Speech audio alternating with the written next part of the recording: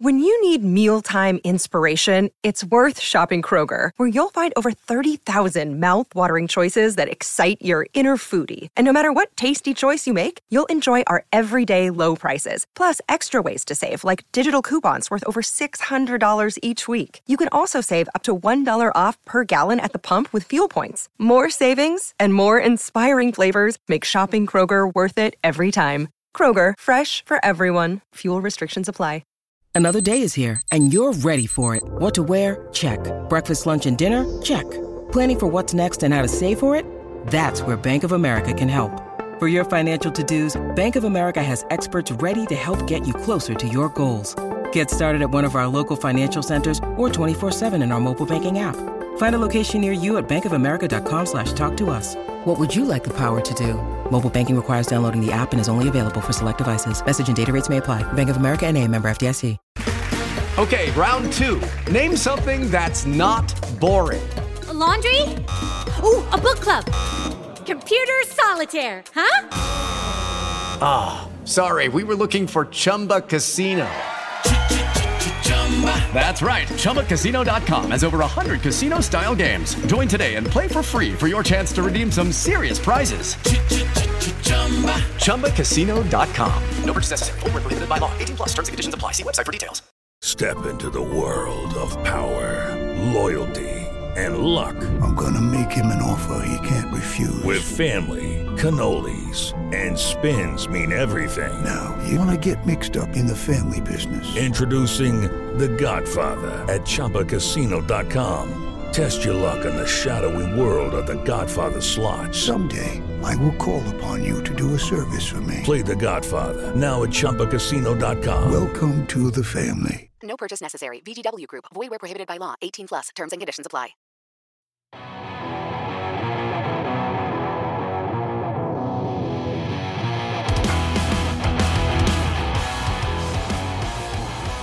All right, welcome to Out of the Blue from Maize and Brew, part of the SB Nation Podcast Network, a podcast that has thrice attempted to steal the Declaration of Independence to no avail. I am Jared Stormer of MaizeandBrew.com. With me, as always, is Andy Bailey, my hetero life mate, also of MaizeandBrew.com. And you pre-Cambrian era water buffalo. How you been, my friend? Got a bottle of Robitussin and a passport in each hand, brother. I couldn't be better. That's my boy. I knew you'd be ready for this one. We're talking offense tonight. Can't do that without some cough syrup. No, I had to bring myself down a little bit. It's like I no longer, just have to take natural suppressants because I'm too jacked up talking Michigan ball. So I'd break out a bottle of Roby. Feeling good now. Take the hell of a day to quit sniffing glue and huffing amphetamines. So it's gonna be a good podcast. I'm excited. I'm excited too, man. I'm excited. We got a couple quick hits before we get in. We're gonna keep moving through our positional breakdown. Moving to the offense now after talking about the defense the last couple weeks. A couple quick hits. Devin Funchess, I don't know, Michigan legend, Michigan, mainstay. I don't really know how we qualify Devin Funchess, but certainly former Michigan player. Hasn't played tight end since 2013. Just signed a deal to play tight end for the Lions.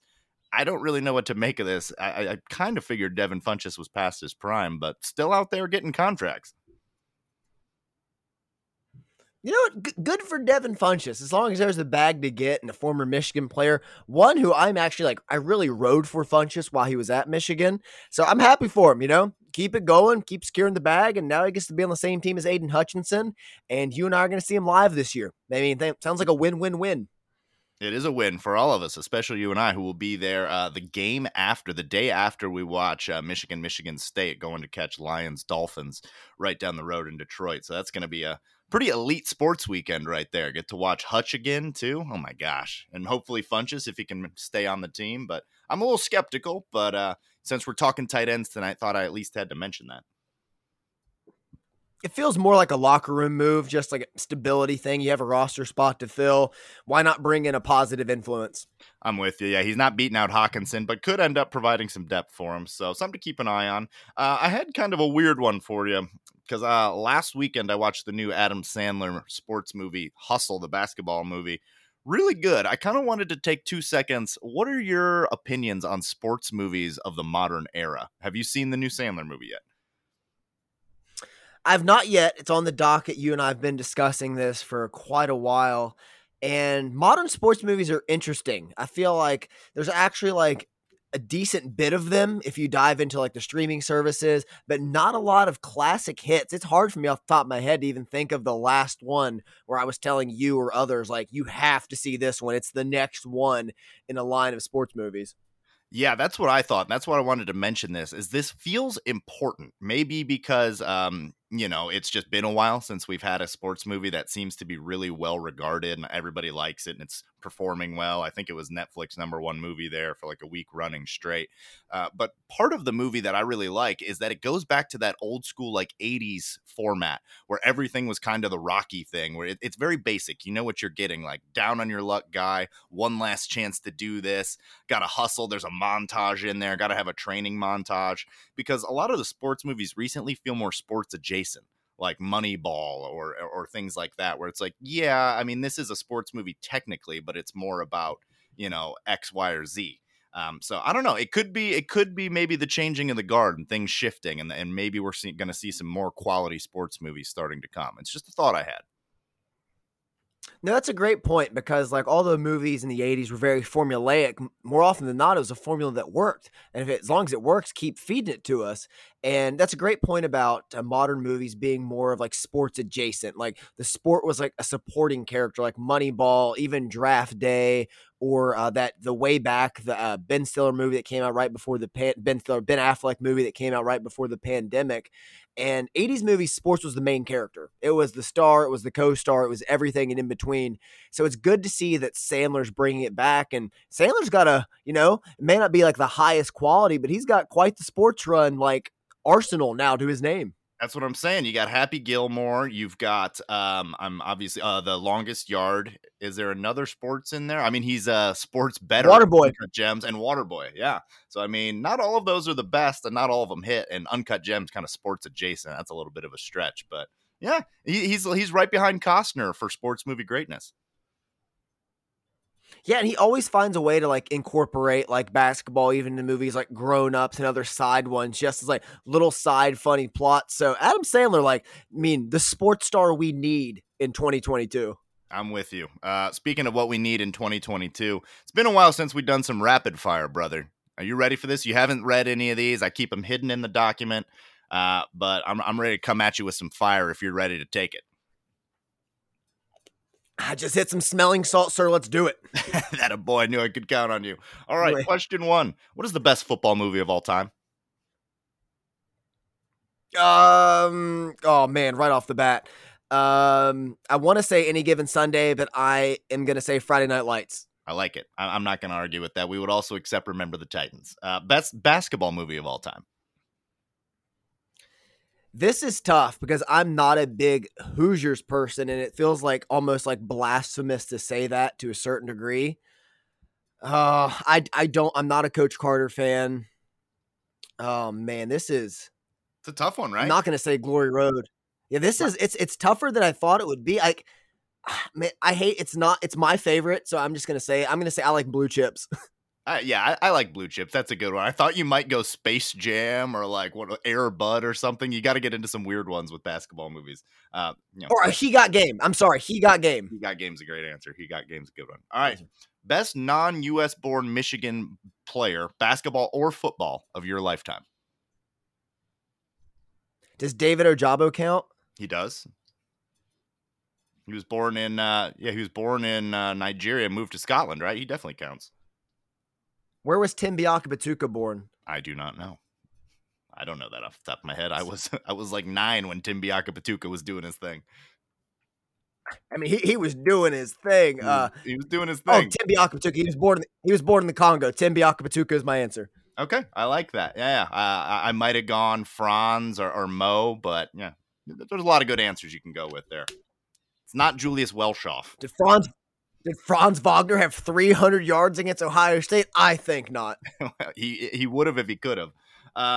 Does Jordan Poole stay with the Warriors or go somewhere where he can be the face of a franchise?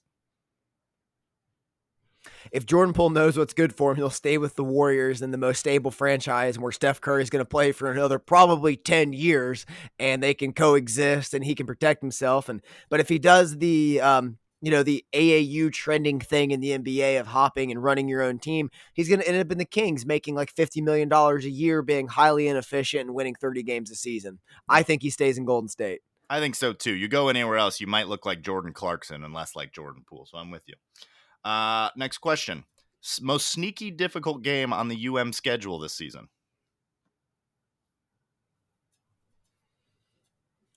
Let me take a quick look. I feel like there's an easy answer on this one. Sneaky difficult, so you can't say Penn State. Would Iowa qualify? Yeah, I would qualify. I mean, that's a pretty big program, and you know what you're going to get out of them. I mean, we just played them in the Big Ten championship, so I mean, they were the Big Ten runners-up. So I don't know if that could be sneaky, but I'll accept it for this. I was going to say Nebraska, but that's I lean Iowa just because it's at Kinnick. They bring back, I believe, the most starters of any Big Ten team. Nebraska is good. I like that we get them late in the year. Honestly, I'll tell you a team that's on the rise, and it's just because I'm partial because of the way they play, is Illinois. The week before Ohio State, the way Brett Bielema has that program heading in the right direction, I think that's a very sneaky game. That's a good one, too. Definitely a good answer there. Next question. Do you think Josh Gattis really slept with a recruit's mom? No comment. Next question. Do you have more confidence in the offensive or defensive play calling in 2022? I have more confidence in the offensive play calling because Sharon Moore really had his hand in the pot last year and has direct experience with that offense. Seems to really command respect in there.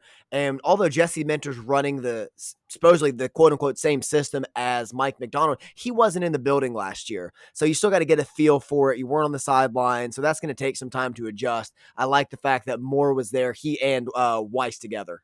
I agree fully for all the reasons that you just listed. That is probably the right answer there. Next question. More talented Michigan hockey team, 2021 or 2022? 2021, because it was proven all these guys were second years coming back after the COVID year. It ended in disaster and you had the high draft picks. But boy, I'm telling you what, that 2022 team is a monster coming in full of talent. This is one of the best recruiting classes they've ever had. Just one of the latest signings was the leading scorers in Canada, averaged over 2 points a game. I think he had 150 points in 75 game season last year.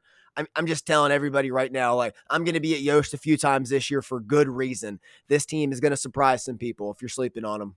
I love it. You were loaded up on that one, ready to go with some stats too. Didn't even prep you for that. That's my boy. Next question. The best Tom Cruise movie is blank. I haven't seen Top Gun 2, so I can't say Top Gun Maverick yet. I'm still going to just go on my two favorite Tom Cruise movies are Jerry Maguire and Top Gun 1. I like it. Great answers. I would have also accepted Mission Impossible 1. Great movie.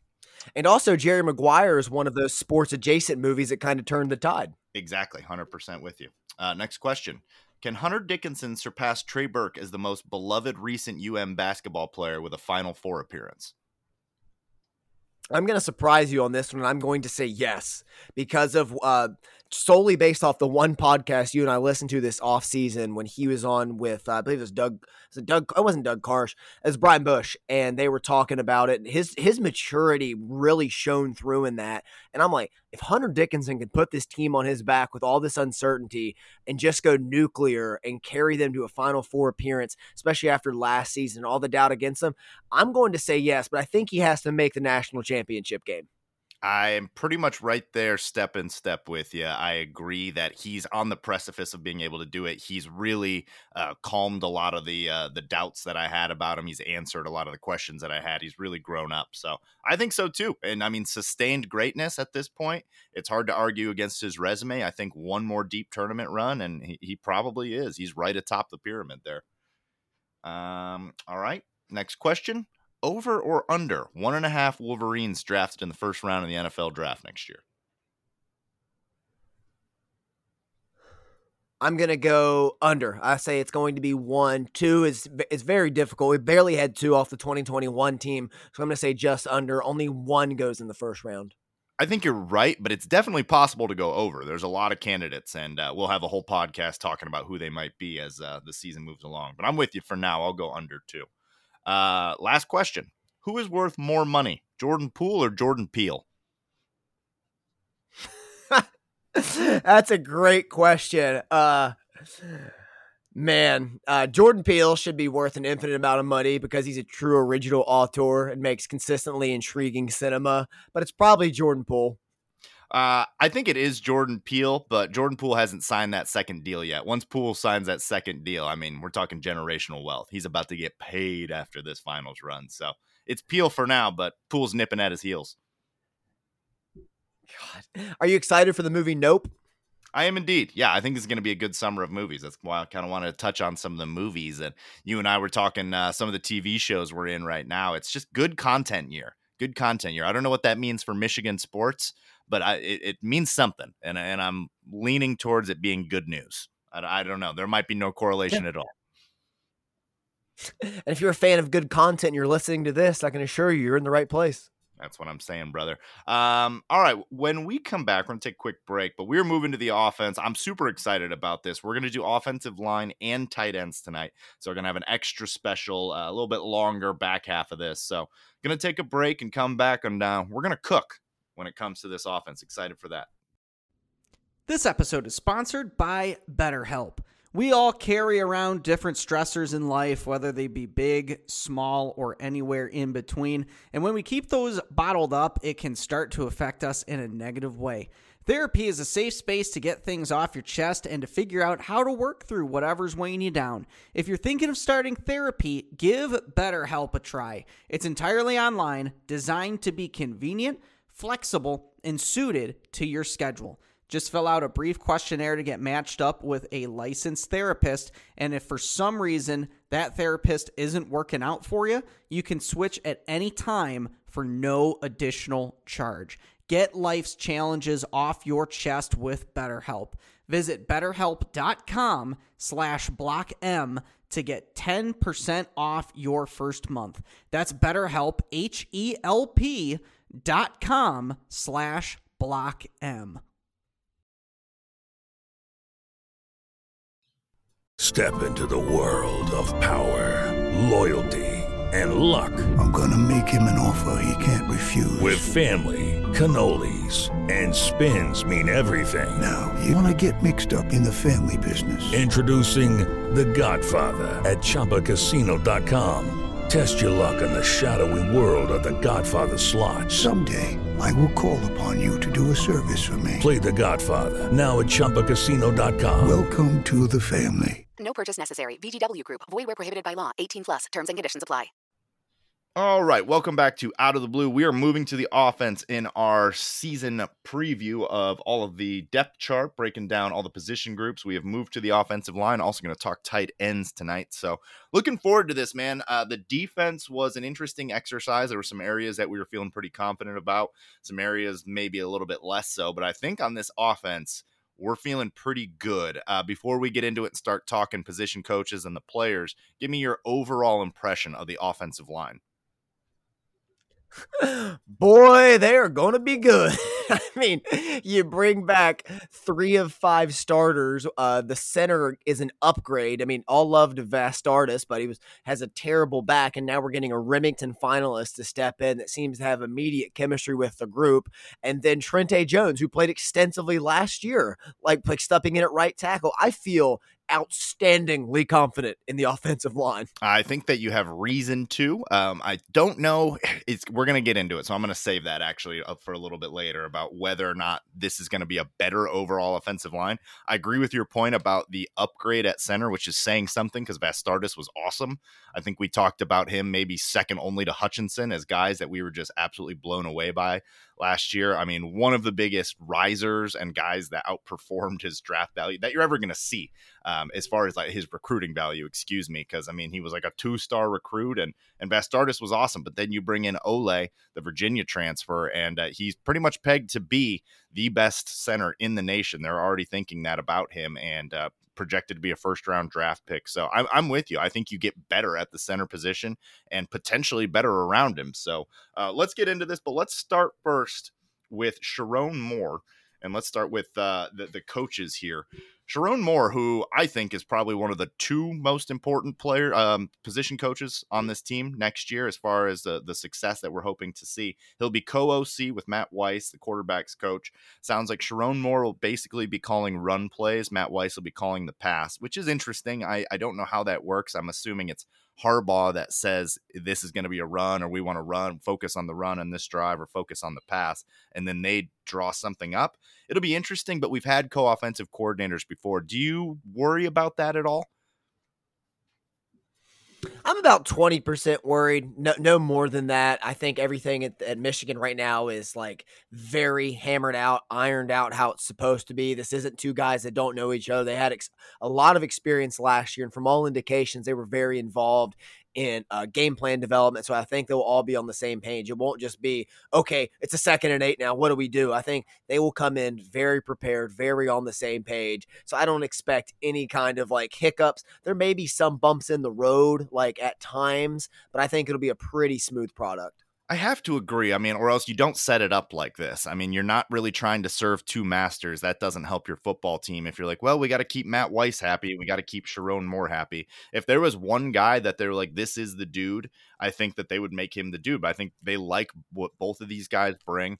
They have to, I assume, be on the same page as what Michigan wants to do stylistically, what they want to do based on the playbook. So, yeah, you have to assume they're going to be lockstep together on this, or if not, it's not going to work. So I'm with you. I think about 20% concerned, 80% confident. And Sherrone Moore is probably the reason I'm so confident. 3 seasons as tight end coach at Michigan, 18, 19, and 20, where he had some success. I mean, turned Zach Gentry into an NFL player. So that was pretty good. Moved to the offensive line, where I guess we can just have this debate now. Probably the best offensive line we've seen in our lifetimes at Michigan was last year's offensive line, and he was the guy behind that. Would you agree? I mean, or what is competing against last year for the best offensive line performance you've seen?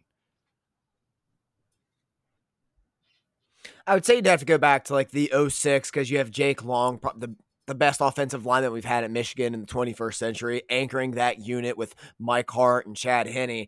But what they did last year, they should have had 2,000-yard rushers. If Blake Corum doesn't get hurt, was still just knocking on the door, even missing that time with injury. I think that's your discussion. But now we're in like one of those best 2-year runs ever if this unit takes a step up from last season. John Madden said it was the best offensive line performance he's ever seen against Ohio State. And John Madden was coaching football during like the Vietnam War.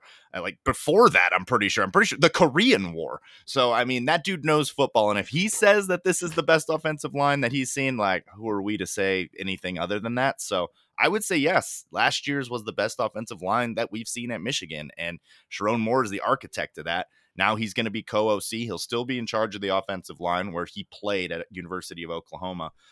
He won 2 Big 12 championships, played in 2 BCS bowl games, had some success as a player, bounced around a little bit. He was in the MAC, and then he was Central Michigan before he ended up at Michigan. So he's still a pretty young guy, considered a great recruiter. Really developed the line. Ed Werner handed him, I would say, pretty much a Corvette. Ed Werner did great work before Sherrone Moore, so he inherited a well-oiled machine, but then he turned that well-oiled machine into a monster. I mean, this is the Joe Moore award-winning group from last year. They blocked for record-setting back in Haskins, 20 touchdowns last year. Almost like you mentioned, had a second 1,000-yard back in Blake Corum. He had 952. And they led the nation with 39 total rushing touchdowns, fewest tackles for loss in the country per game at 2.43, 5th fewest sacks. So all of that, I mean, you don't give all the credit to Sherrone Moore, but he's the architect behind a lot of that. And as far as just guys that you want to feel confident in, him as an offensive line coach is like 100 of 100 confidence. Now we get to see what he brings as a play caller. That was beautiful, first and foremost. And when you talk about like how important he is to the team, you and I even discussed last year when Josh Gaddis won the Broyles Award for the top assistant coach in the country, that we didn't know if he was honestly one of the top 2 assistants just in this team. You and I really value what Sharon Moore did with this offensive line. And one of the biggest reasons why I think this unit could be better than last season is, besides the talent, besides the experience, is the chip on the shoulder these guys are going to have, because the last time we saw them, they were getting demolished by Georgia's defensive line. Like, you can tell me all the first rounders, everybody's out there, but getting your ass kicked on national television isn't fun. And that's a great way for a unit not to be complacent, but enables them to take that next step towards like greatness and even immortality, if I want to be hyperbolic. I don't think that you are. I think that I mean, at least in the eyes of Michigan fandom, I think that there is some immortality to what they did last year. You beat the brakes off of Ohio State and do it in such a manner, and after such a long period, you're going to be remembered. And we're going to remember guys like Vastardis, who, when you want to match Vastardis up against Jordan Davis, that's almost like comically unfair. Like, no human should have to guard Jordan Davis, and that was a historic Georgia defense. So measuring them against that Georgia defense is, I mean, maybe doing them a disservice when you saw what they were able to do against the rest of their schedule. So yeah, I mean, I think that is a historic offensive line from last year, and Phil Steele projects Michigan to once again have one of the best offensive lines in the country, and I'm right there with them. So you want to go through the guys? Absolutely. Let's take a look at what we have next season. A lot of these names you're already going to know, and I'm going to go left to right, starting at left tackle. So you have Ryan Hayes, Trevor Keegan, Olu Olutumi at center. I'm always going to butcher that name all season long. Zach Zinter at right guard, arguably the most talented player on the offensive line. We'll get into that. Trente Jones at right tackle. And the guy you need to be familiar with, again, from last year, is Carson Barnhart, who can play inside and outside. And with the inevitable attrition on the offensive line due to injuries or what have you, he will step in and be serviceable. And now all of these guys as well are massive. Across the line, it is 6'7", 6'6", 6'3", 6'6", 6'4", and Barnhart is 6'4". And I think one of the funniest things, Jared, I noticed when I was doing the research is that 307 must be a weight requirement, because 3 of the guys on the offensive line, Ryan Hayes, Trente Jones, and Carson Barnhart, and Reese Atterbury as reserve, are all 307 pounds even. Yeah, I was just looking at that. That is bizarre. Maybe it's like 305, so they give themselves like an extra 2 pounds just to kind of play around with. But that is peculiar. But you're absolutely right. This is a loaded group as far as size. Hayes being the biggest of the group at 6'7", but then Trevor Keegan being the heaviest at 324. Zach Zinter, a Svet, 6'6", 320. I mean, that's just what you want out of a guard. Literally, like, I'm pretty sure Bredesen had the same measurements. If you're designing your right guard in a lab, 6'6", 320 is what you want. Trente Jones at 6'4" is interesting, just because he'll be one of the tackles. I think he's going to be a really good one, too. I do think he'll beat out Carson Barnhart. We seem to be lockstep there and seeing how that plays out. Barnhart, I think he'll be more than serviceable. I think Barnhart's going to be really good. So which of these guys, I know you mentioned Zach Zinter as maybe the most talented. Who is the star of this group? Is there a star among the group, or as much of a star as you can be on an offensive line, I guess? I think the unit together is the star, but if I were going to pick like the strength, to me, it's, man, that left side is so good of Hayes and Keegan, that pair and the experience. Like Zinter, I think Zinter is the most talented of the group, but on his outside shoulder, there's going to be some uncertainty on his inside shoulder, just some like lack of chemistry there yet with Oluwatimi. But on the left side, your quarterback's blind side, you have Ryan Hayes and Keegan together, just 2 massive humans that can, like, with played together for a long time now, have developed a good rapport. I think that is the real strength of this side, and that's where you want the strength of your line to be. I agree with you on some of that. I'm going to push back a little bit and say that it might actually be right up at the center position and the right side of that, with Olu and Zinter being right next to each other there. There probably will be some communication stuff, but they've got all fall to deal with it. Olu is on campus, so they've already begun working on their communication and some of the calls on the line. You know, Sharon Moore is going to be heavily involved. Olu is an extremely smart kid, by all accounts. Like, it could be like an academic All-American type of dude, and that's what you want at the center position. So you get him next to Zinter, who, as you mentioned, may be the most talented guy pound for pound. I think that you're going to see some really interesting and at times dominant combination blocks with those two guys. And that's saying something, because you're absolutely right about the left side just having two massive monster dudes, and Hayes gets out and move. Converted tight end, Ryan Hayes can move at left tackle. So, I mean, you really can't go wrong here. And to say Trente Jones is a weak link, I'm doing air quotes there because he's just not that. Like, we are both very high on Trente Jones. So it's tough to really rank who's going to be the most impactful guy here. There's several names that I think could qualify.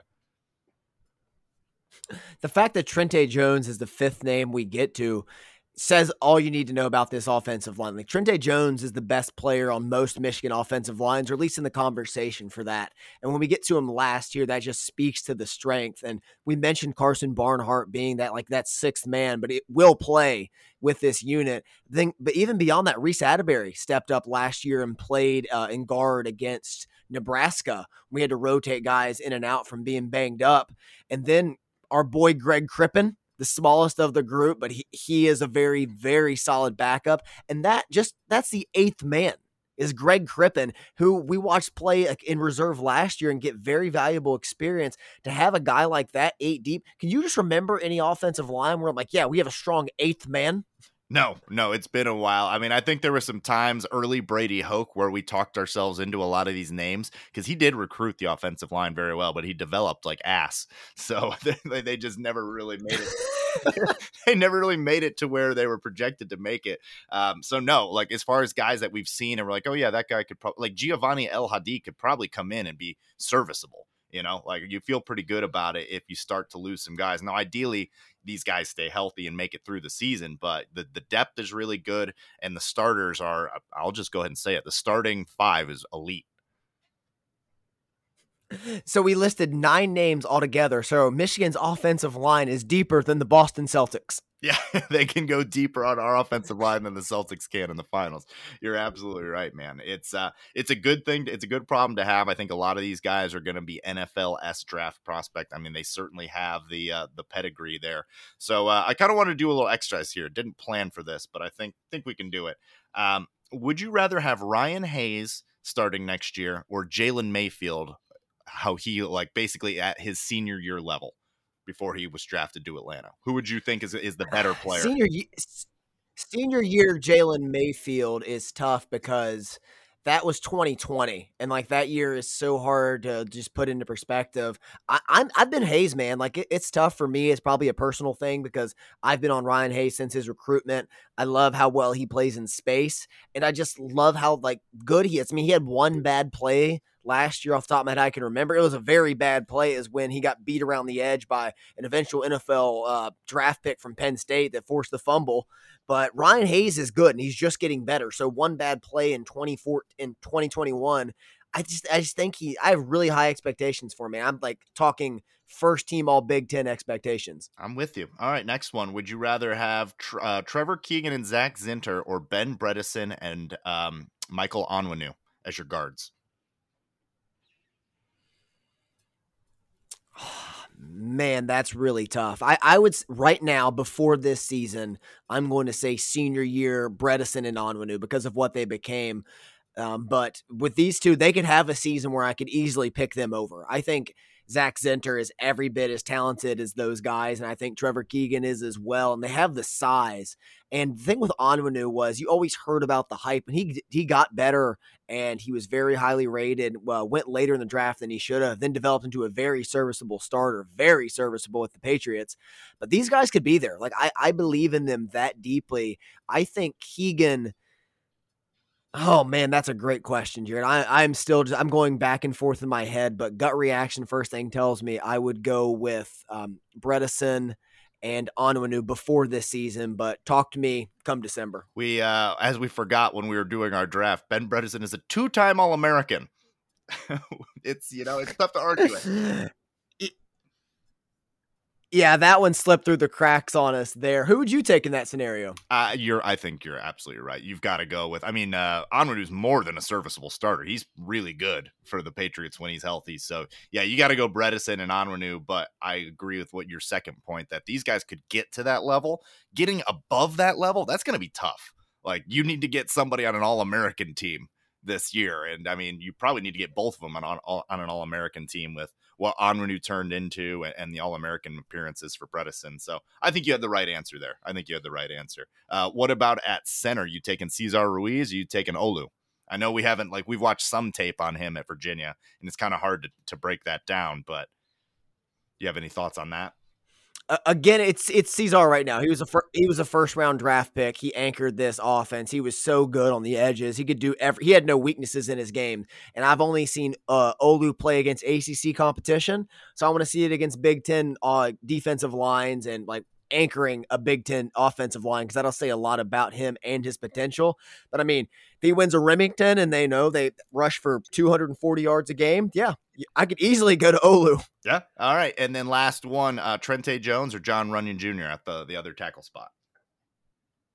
John Runyon Jr., get out of my face. That's our guy. Yeah. So it sounds like you're actually highest on Ryan Hayes here, with Trevor Keegan being the guy you're second highest on. Is that what I can take away from that exercise?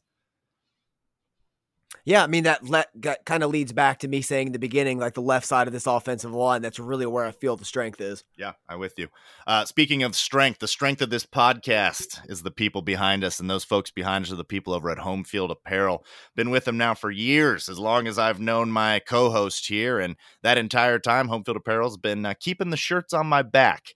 And I don't know how many days in a row I've gone without walking to my front porch, and there's a Home Field Apparel delivery there. I'm rocking some of it right now. It's summertime, so I like to go with my old school Michigan Wolverine shirt with the kind of the sailor looking logo. That's my style, but whatever style you like, Home Field Apparel's got you covered. You can get 20% off your first purchase when you go to homefieldapparel.com when you check out with MNB. So go check them out.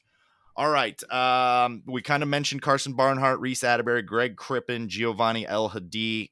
Outside of Barnhart, and we stand for Greg Crippen on this podcast, is there anybody that you're like super excited about in that group that you think is going to be a stud? I think Reese Atterbury has it, and I think if Zinter is expected to return next year, with Reese Atterbury, Greg Crippen, I mean, these guys are going to really anchor the middle of this defense. There's more questions on the outsides, like for the tackles moving forward, like the depth kind of trickles off. But the interior of this offensive line for years to come is going to be anchored. And Atterbury showed last year, just stepping in against Nebraska, hostile environment, hadn't seen much like live first-team action like that ever in his career, and just didn't miss a beat, picked right up with everybody. I think that speaks volumes to the player he is now and is going to become. So all of these guys outside of Olu could return next year. Not all of them will. I imagine Ryan Hayes is going to get drafted. I'm just predicting that right now. I think that a left tackle at that size, if he has a good season, he's gone. And then kind of the same deal for Keegan. But I do expect Zinter and probably Trente Jones to be back. So, I mean, just a quick look ahead. Do you think that things are going to fall off a little bit? Because we're looking at this roster and like, this is really good, but the depth kind of younger guys falls off a little bit. So they need to recruit this position well. But do you see a big drop off from this year to next year? I don't, because I don't see a massive drop off because, one, I have that much faith in Sharon Moore, and you have guys in here we haven't talked about like Tristan Bounds and Connor Jones just sitting there on the roster, just mammoths of men waiting to get into the fold. And lest we forget, just this time last season, entering 2021, we're like, Vastardis is starting at center. Oh man, we are screwed in the middle sometimes. Like, good experience, but not much else. So the fact that you could develop Andrew Vastardis in his 6th year, took that, that very respected 6-year leap of talent, gives me all the faith in the world in Sharon Moore. As long as he is here and you provide him with ample bodies and just a little bit of talent, he's going to exact the most out of each of them. You're absolutely right, man. I mean, number 15 in the country with 214 yards per game, second amongst Power 5 schools in sacks allowed. I trust in Sharon Moore. I think that they'll develop these guys well. And man, we mentioned the Brady Hoke lack of development for years. I mean, it is so nice because it felt like we were marred in that lack of development in the offensive line for like a decade. And now to have consistent year in and year out guys that are being discussed as NFL players and first round draft picks and Joe Moore award winners, like, things have really, really turned around since the days of Kyle Kalis. Yeah, and Eric Magnuson. I have 3 quick over-unders for you for next year. You ready? Let's go. All right, so last year, as you alluded to, Michigan was second amongst Power 5 schools. It only allowed 14 sacks, so equivalent of 1 sack a game. Over-under in 22, 16.5 sacks allowed. Under. I think under. I mean, 14 is awesome. That was a really good year, but I'll go right at 16. So I'll go 2 extra ones. But this is going to be a really good offensive line, especially against the pass. We'll see about in the run game. I have to imagine it's going to be strong, but I feel pretty confident about Hayes and Trente Jones, especially on the edges there. So yeah, I'll go under, just under though. All right, last season, and keep in mind, this probably has a little bit to do with Hassan Haskins, who always seemed to be going forward. Last season, Michigan was first amongst all schools in tackle for loss allowed. They only allowed 34. That was the lowest in a complete season since before 2009. And the second closest last year was Air Force with 44. Second closest Power 5 team was Oregon State with 46. So Michigan was 12 tackles for loss better than the next Power 5 team. So for 2022, over under 40.5 tackles for loss allowed. It's going to be over. That was a pretty unprecedented and historic performance last year. Like, it's a statistical anomaly when you look at it that we were that good. So I'm going to say that doesn't hold up for a second year. You also brought up a great point. Like, Hassan Haskins was the closest thing we'll ever have to Derrick Henry. I mean, he's the fall forward king. So Blake Corum is going to be awesome, but different kind of back, I think. So I will say over on that one. Last one. Last year, Michigan was number 15 in the country with 214 rushing yards a game. Over under in 2022, 210.5. Over. I'm buying this rushing attack. You got 2 home run hitters now. So I think that there can be some games where that gets really skewed with guys breaking 70-yard runs that you haven't seen at Michigan for a long time, because De'Veon Smith, except for that play against BYU where he somehow teleported down the field, they weren't really ripping off big 70-yard runs. I think you're going to see a lot of that. Edwards has home run hitting speed. Corum has home run hitting speed. Neither one is necessarily a guy you want taking a ton of punishment. Corum a little bit more so than Edwards. But if those guys stay healthy, I'm saying over. How did you see that one? That was an interesting question. I saw all 3 of them the same way, which is really funny because, like, even on the tackles for loss going over, that could still, be number 1 in the country. One of the stats I found really interesting when I was doing this research with the rushing yards per game. So last year, like I said, Michigan averaged 214 per game. In 2016, that De'Veon Smith team and Chris Evans, they averaged 212 yards per game. That just kind of struck me as like, really? That's cool. That is, yeah. I mean, I do remember that being a good attack. It wasn't explosive by any stretch of the imagination, but it was solid. Next year, explosive. So I'm with you, man. I think we're going over on that. I think it's gonna be a really, really potent rushing attack. And one thing we're going to get to now, talking about like really pushing the rushing attack and helping out on the edges, is the fact that we have our top 3 tight ends back from last year. Segue. That's how you segue, folks. They don't call them the best in the business for nothing. Yeah, let's move over to tight ends, where Grant Newsome, 24-year-old position coach, moving to take over. We all know him because he played there not that long ago. You remember the devastating injury early on in the season where he was by far our most talented offensive line. Was that the first Harbaugh year? Was that 15? Or was that, yeah, I think it was 15.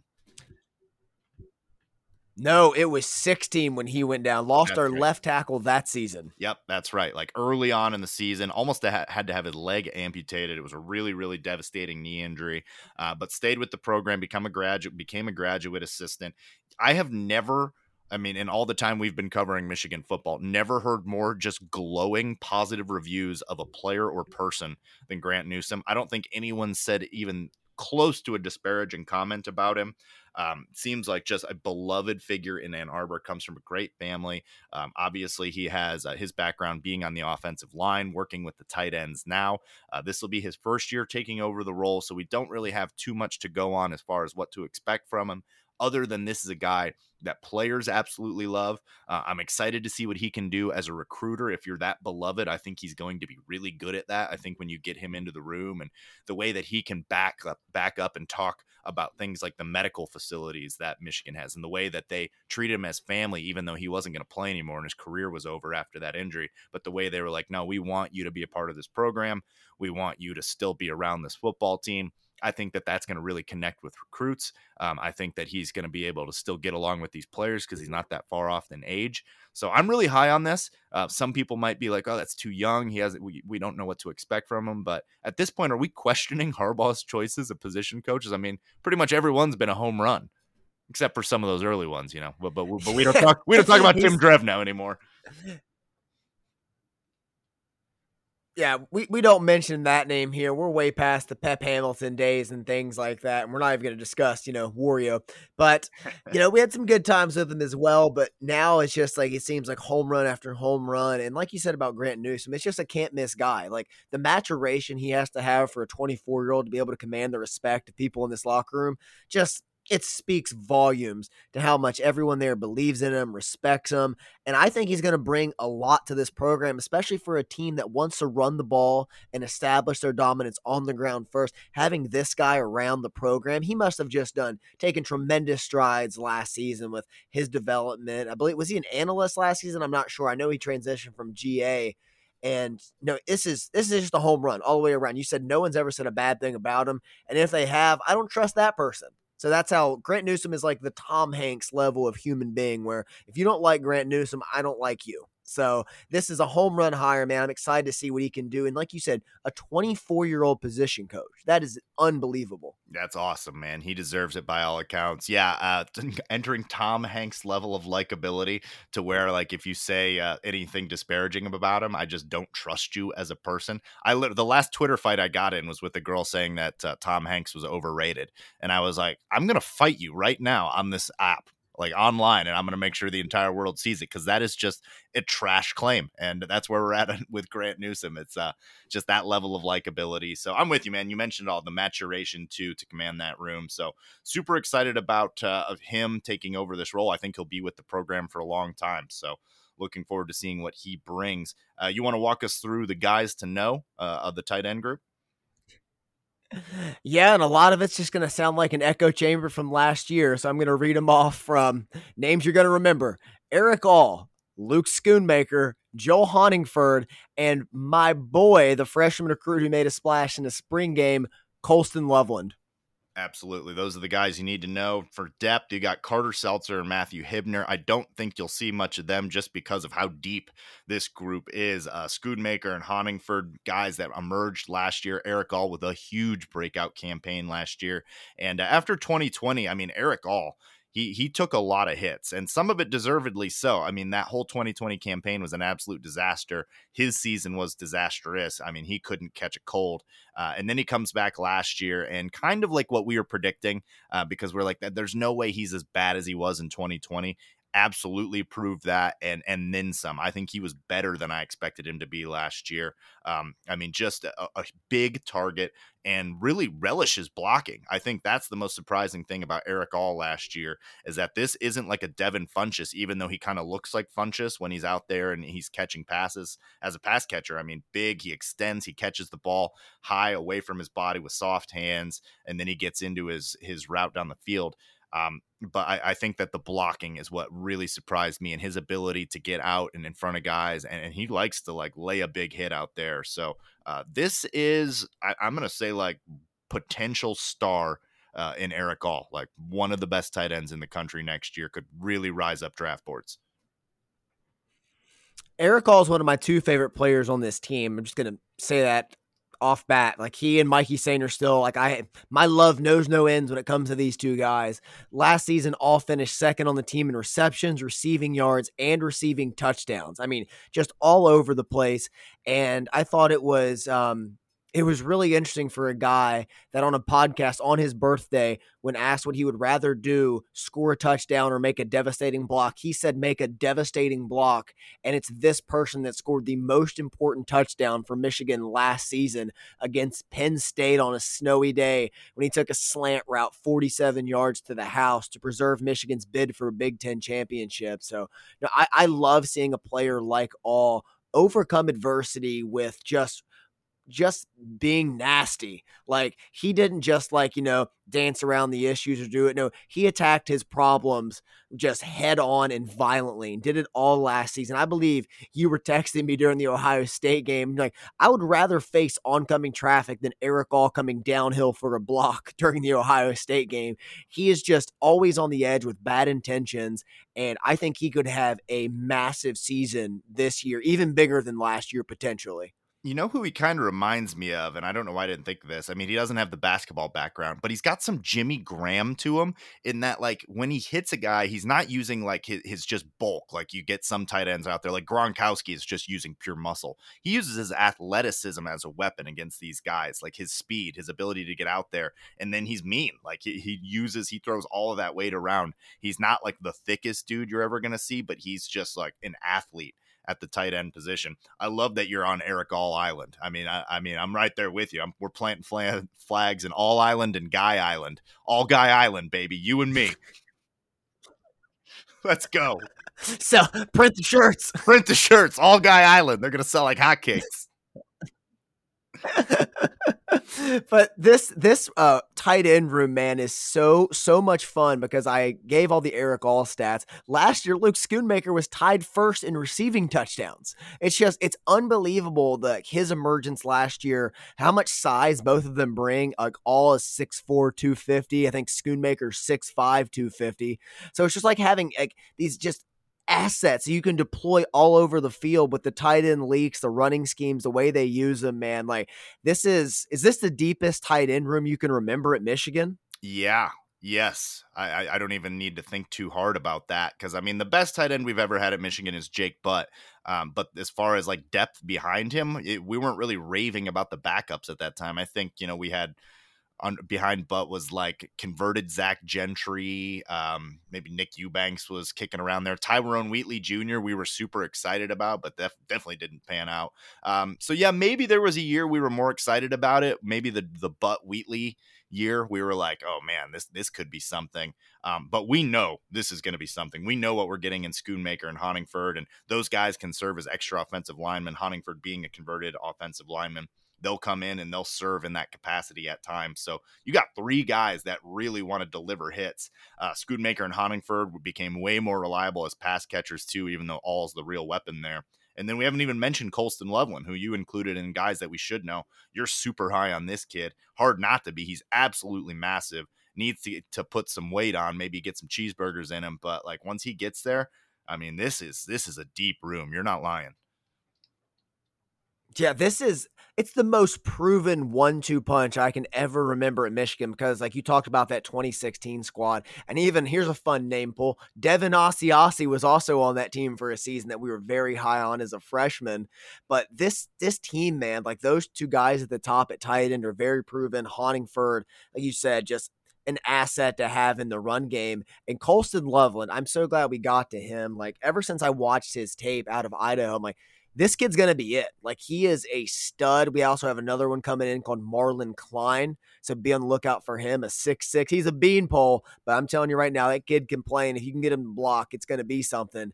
But as a freshman in a deep tight end room for Loveland, we've seen the talent flashes at the spring game. We've seen the high school tape. What are reasonable expectations for him this year, in your opinion? For Colston Loveland?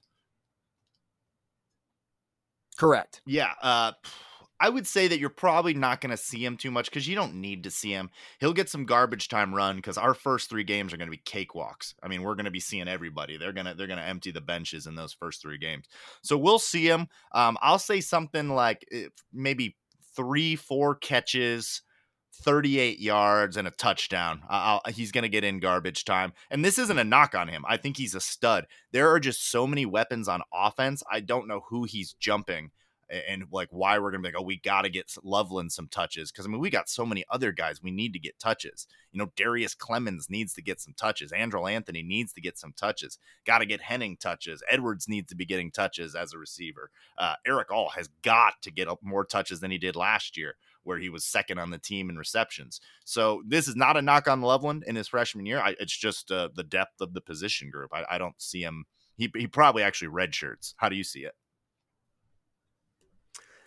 I hope he redshirts. If not, you could see a lot of him being used on special teams. But I'm right there with you. I'd love to see him in that 5-catch range this season to get some time. If he scores a touchdown, that's just beneficial. But I think you preserve him for the most part because you don't have to use him. Because even Carter Seltzer, I think, finally got his first career catch last year. Maybe it got discounted. I can't remember off the top of my head. But Carter Seltzer is also a 6'8" target. So it's like I think the tight end room is sneaky talented, and it sucks for Loveland that it's so crowded, but it's beneficial to us to have so many good guys in front of him.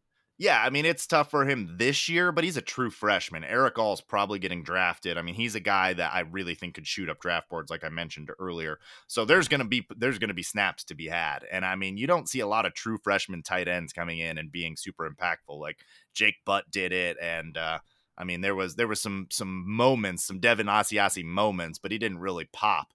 So it's rare. I don't expect that to happen. I don't think the team expects that to happen, and there's no problem with that because, like, come next year, you know, the room's going to look a lot different, and they're going to ask a lot more out of Colston Loveland. So we're high on it. And I mean, I love the future, the Loveland Klein, you know, the law firm from 1941. I think that's going to be a pretty good room moving forward. But for this year, stacked, just proven talent, a star in Eric All, two awesome role players in Schoonmaker and Honingford. I mean, this is what you want out of your tight end group. I mean, maybe one of the most trusted rooms out there, probably, I would imagine.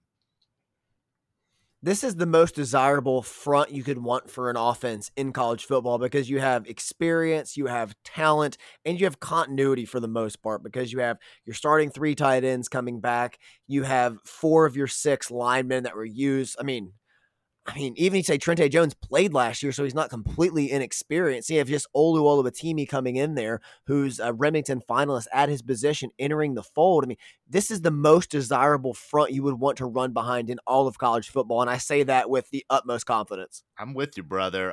Here's a question for you. With how much we've hyped up this offense today, just doing offensive line and tight ends, everyone knows it. I mean, this is no secret now. Michigan's expected to have one of the best offenses, at least on paper, that they've ever had. Is this actually a detriment to Sherrone Moore? Or is it a benefit? You know, you would think, oh man, you're getting the keys to this Corvette. You know, this thing is ready to go. This thing is race ready. But then that's also an immense amount of pressure for a first year play caller. So benefit or detriment to have this much talent going in? Are the expectations too high? I still think it's a benefit because it's a what have you done for me lately business, and what has this group done for us lately? And it was get demolished by Georgia. It's like, okay, great. You can be the Joe Moore award-winning unit, but what does that matter if you're just going to get smushed in the college football playoff? It's a good way to keep everybody locked in and dialed in to not just settle for like, we were a really good team. We were a generational team last year, but we didn't win a national championship. We're still in that tier below 1997. How do we get to that next level? So I think that's the driving force behind this team. They have the experience. They have the pissed off energy to come back and say, you know what? We are better. We're going to take that step together. Sherrone Moore can prove it as a play caller, run behind the big uglies, get it to All and Scooney in space, and let's just keep it simple. Run the damn ball. You know how I feel about that. That is how I live my life, sir. All right, 2 questions, and we're going to call it a night. Eric All last year, second on the team in receptions with 38, second on the team in receiving yards, 437, and tied second in touchdowns for 2. Where do you see his numbers in those categories this year? I see him ticking up, but not by too much because like I alluded to, this is going to be a run-heavy offense. Do it, got you here. You don't need to cue it up. But I think those are going to tick up no matter which quarterback it is. I think the receptions will go over 40. I think the receiving yards are over 500. And I think the receiving touchdowns are at 4. Yeah, I was going to say, I could see him doubling the receiving touchdowns because they didn't even start targeting him in the red zone. I remember some of our text threads from last year where early on in the season, it's like, man, we're playing really well. But the one kind of minor complaint we had, minor gripe, was passing in the red zone. We were having trouble early on in the season. And then they started featuring Eric All. That really started to tick up. So I think that some lessons were already learned. We're not going to wait until week 5 or 6 to start getting him targets. So of all those, I think the touchdowns going up is the thing I feel most confident about. And I mean, do you think he could match some of those Jake Butt numbers? It's going to be interesting to watch. That's the real key here because I will say this. I mean, Jake Butt, friend of the program here. I think Eric All is a better blocker than Jake Butt. I think Jake Butt's an all-around better tight end and player. But the way Eric All gets on the edge, man, and just looks to just flat out kill people, I think is very rare, very George Kittle-esque. Just looks for the violence of blocking, and that's very rare for people. I love it. That is a great take. And last question, give me a bold prediction for this unit, the tight end unit.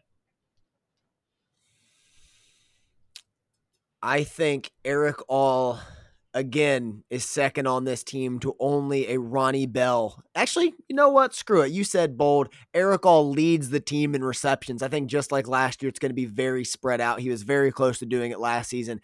Eric All is your safety blanket this year. He is your playmaker. He is dynamic enough to do it. Leads the team in receptions. He didn't get targeted a lot till the end of last year and finished second. This year, he's finishing first. I love it. I'll go one as well. I will say that Eric All is the second tight end off the board in the NFL draft next year. It's a really good year for tight ends as well. That's the only reason I can't go first, but I think he's second off, maybe in the second round. I could absolutely see it. Like we're talking about this whole time, man. Star potential. It's right there. He might already be a star and the rest of the world doesn't know it. And they're going to learn this year when he has just another monster year. So I can't wait to watch him, man. Which of these position groups are you more excited to watch? Tight ends or offensive line? God, that's like asking me which kid is my favorite. I mean, Eric All, like I said, is one of my favorite players, but as a unit, just what this offensive line is going to do in and out, it's hard not to salivate over that, but you can't go wrong with either. Yeah, I'm with you, man. There's no wrong answer on that one. But all right, man, anything else from you before we close this out? No, this was great. And next week we get to dive into the skill units. We get the running backs and receivers, and then the one, people are starting to murmur about in 2 weeks, quarterbacks. People are talking. It's mostly just, like your girlfriend and my parents, but they're talking. They're saying things. I hear them. I mean, I'm glad I'm not the only one hearing them, but they're there. Yeah, man, absolutely. All right, that's going to do it for us tonight. Make sure that you like, share, subscribe wherever you get your podcast, whether that's Spotify, Apple Music, or wherever. You can follow us on Twitter at Maize and Brew. I'm Jared. That's Andy. This is Out of the Blue. We'd like to remind you that wherever you go, go blue.